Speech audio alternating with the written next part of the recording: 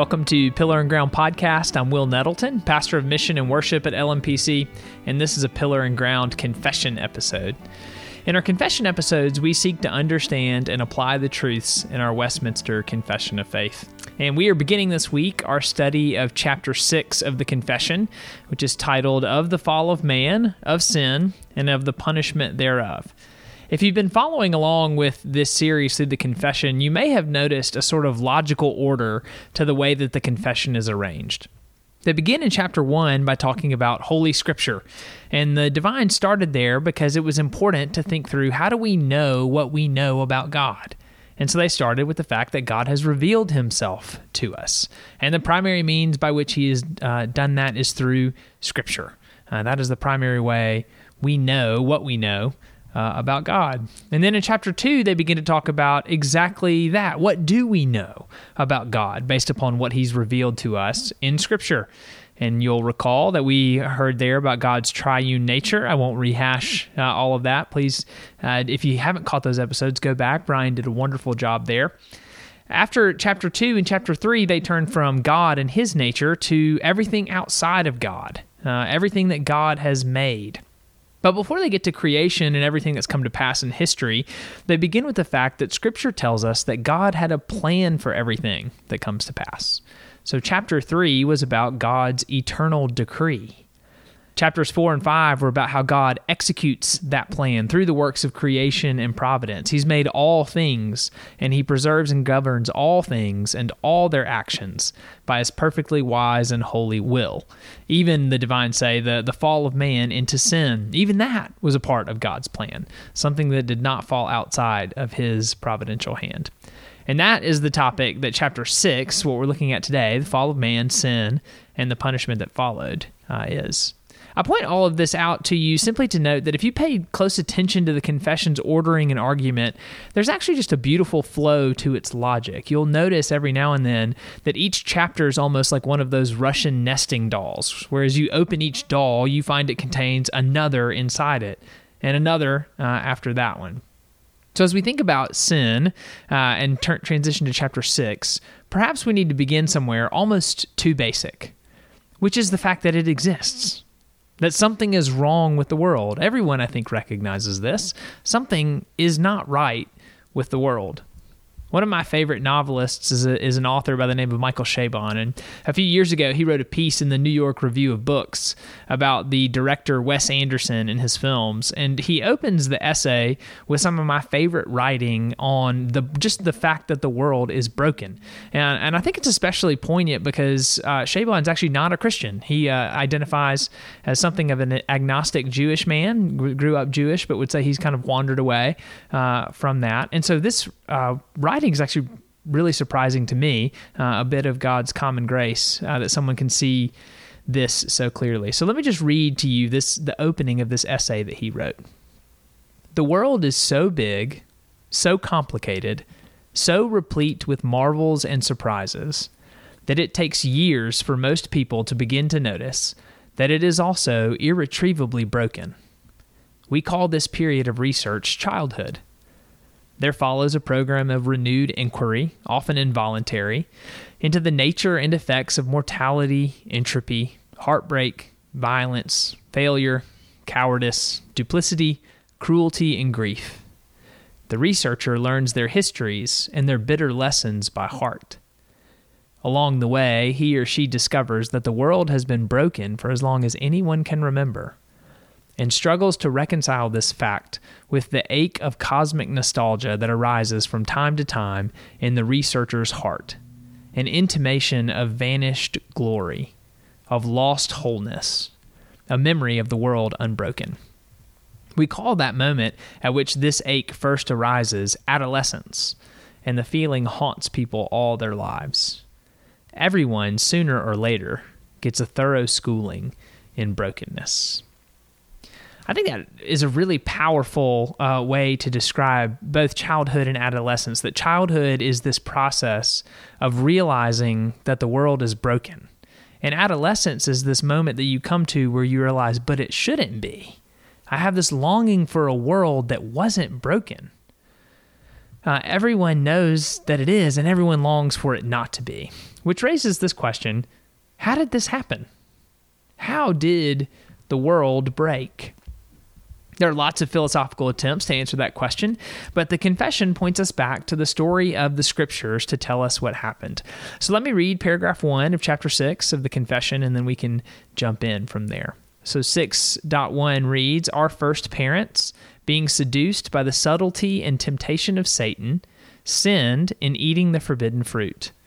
God was pleased to permit this sin of theirs according to his wise and holy counsel, because his purpose was, through it, to glorify himself." So paragraph 1 begins with a quick summary of Genesis 3. The first humans, Adam and Eve, tempted by a mysterious talking serpent, sinned by breaking the command that God had given Adam. You may eat of all the trees of the garden, except for one. Now, you may wonder, just as a side note, why does the confession assume that this talking serpent is the devil? I mean, I went and read Genesis 3. It doesn't say that that's Satan. Where did they get that? There's a lot of reflection on this, both in the Jewish tradition and the Christian tradition. This is the most ancient interpretation of what's happening in Genesis 3. But there's actually, in the New Testament, an explicit place where we get this reasoning. In Revelation 12:9, John calls Satan that ancient serpent who is called the devil and Satan, the deceiver of the world. So the confession writes, Satan, this adversary, through his subtlety and temptation, seduced Adam and Eve, the first human beings, to sin, and thus brokenness entered the world. It's important to note the confession's language here. Satan may have seduced, but Adam and Eve sinned. So we should say the devil did not make them do it. He may have opened the door for them, but they walked through it of their own free will. This whole scene is actually so significant. I think it's worth pausing for a moment and just thinking about the nature of that first sin. And so I just want to pause and read Genesis 3:1-7 for us. "Now the serpent was more crafty than any other beast of the field that the Lord God had made. He said to the woman, 'Did God actually say, you shall not eat of any tree in the garden?' And the woman said to the serpent, 'We may eat of the fruit of the trees in the garden. But God said, you shall not eat of the fruit of the tree that is in the midst of the garden, neither shall you touch it, lest you die.' But the serpent said to the woman, 'You will not surely die. For God knows that when you eat of it, your eyes will be opened, and you will be like God, knowing good and evil.' So when the woman saw that the tree was good for food, and that it was a delight to the eyes, and that the tree was to be desired to make one wise, she took of its fruit and ate. She also gave some to her husband who was with her, and he ate. And then the eyes of both were opened, and they knew that they were naked. And they sewed fig leaves together and made themselves loincloths." Notice where the serpent begins here.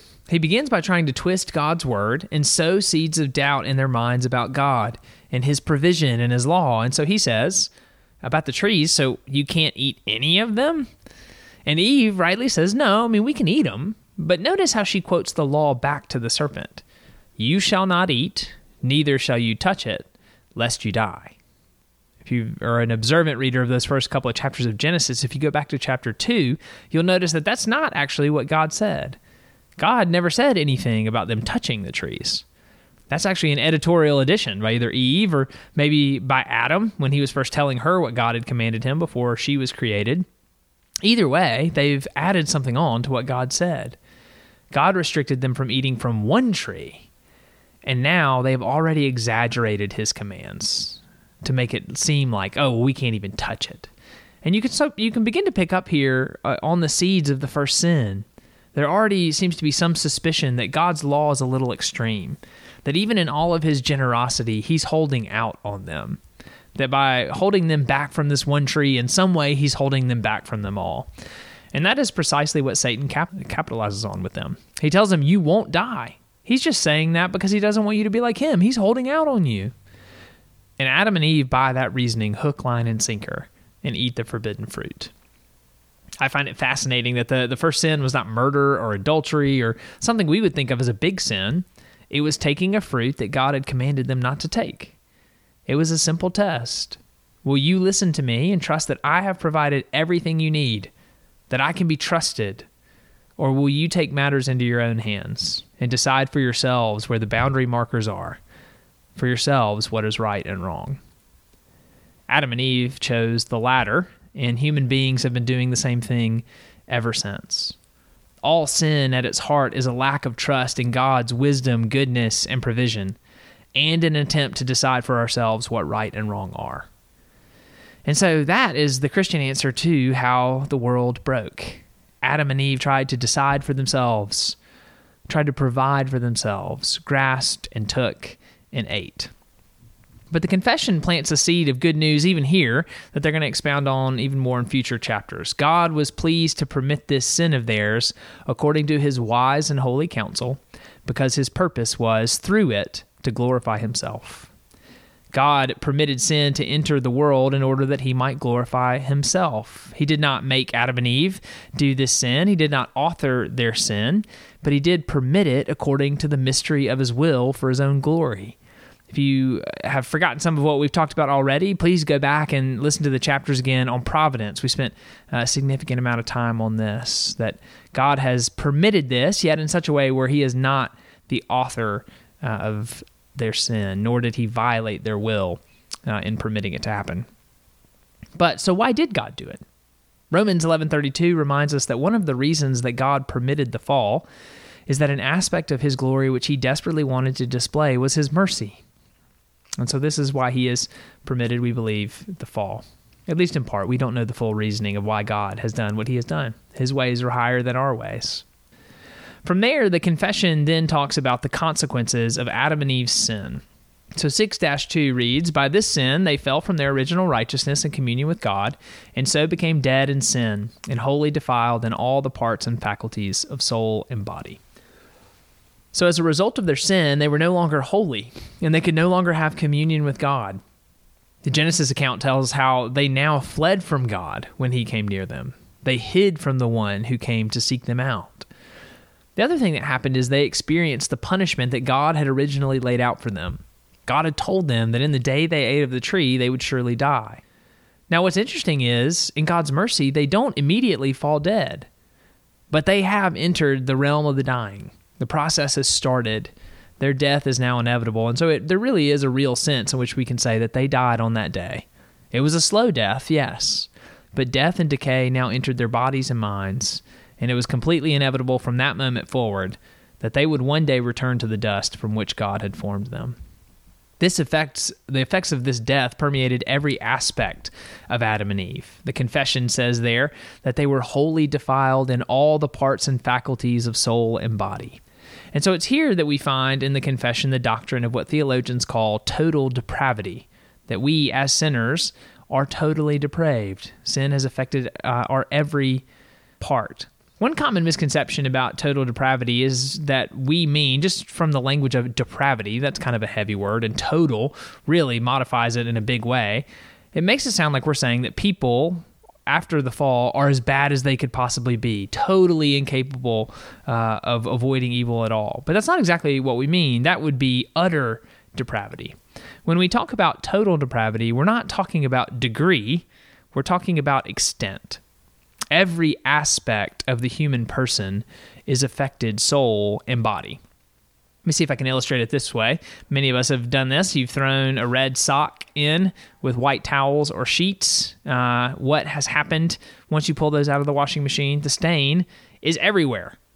It may not have soaked in as deeply as in the original sock. The red of the sheets may be more of a pink. So it's not as deep as it was in the original, but it is everywhere, and nothing is unaffected. And so the Bible teaches us that it is the same with us. Sin has affected every part. It has polluted every part of us, soul and body. So we can think about these effects in a few different ways. Sin has affected our bodies. I don't think this is hard to prove, that we abuse our bodies through our appetites and our lusts. We abuse the bodies of others by things we do and places we go, both in our lust and in our anger and in many other ways. So sin's affected our body, but it's also affected our minds. Theologians call this the noetic effects of sin, Noetic. In Romans 1, Paul argues that the created order proclaims loudly and clearly about God's divine nature and power. But then Paul writes, although they knew God, they did not honor him as God or give thanks to him, but they became futile in their thinking, and their foolish hearts were darkened. Claiming to be wise, they became fools. Futile in their thinking. Sin has ruined our ability to think perfectly clearly. Again, this doesn't mean that our powers of reason are completely ruined in the fall, but they're now no longer reliable as a final or ultimate authority. We can't trust them. They are broken and sinful. We subdue the truth in unrighteousness. So we are affected by Adam and Eve's fall in every part.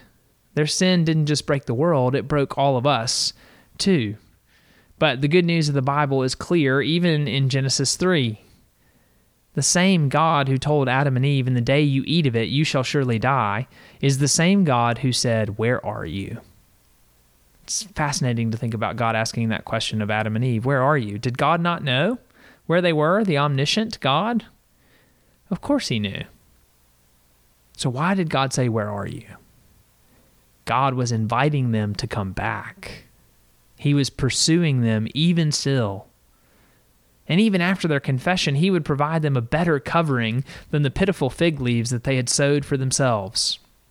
All of this, of course, in Genesis 3, is pointing forward to the one who will come, the one who's going to perfectly keep the law, the snake crusher himself, whose blood covers for us all, Jesus Christ, the righteous one.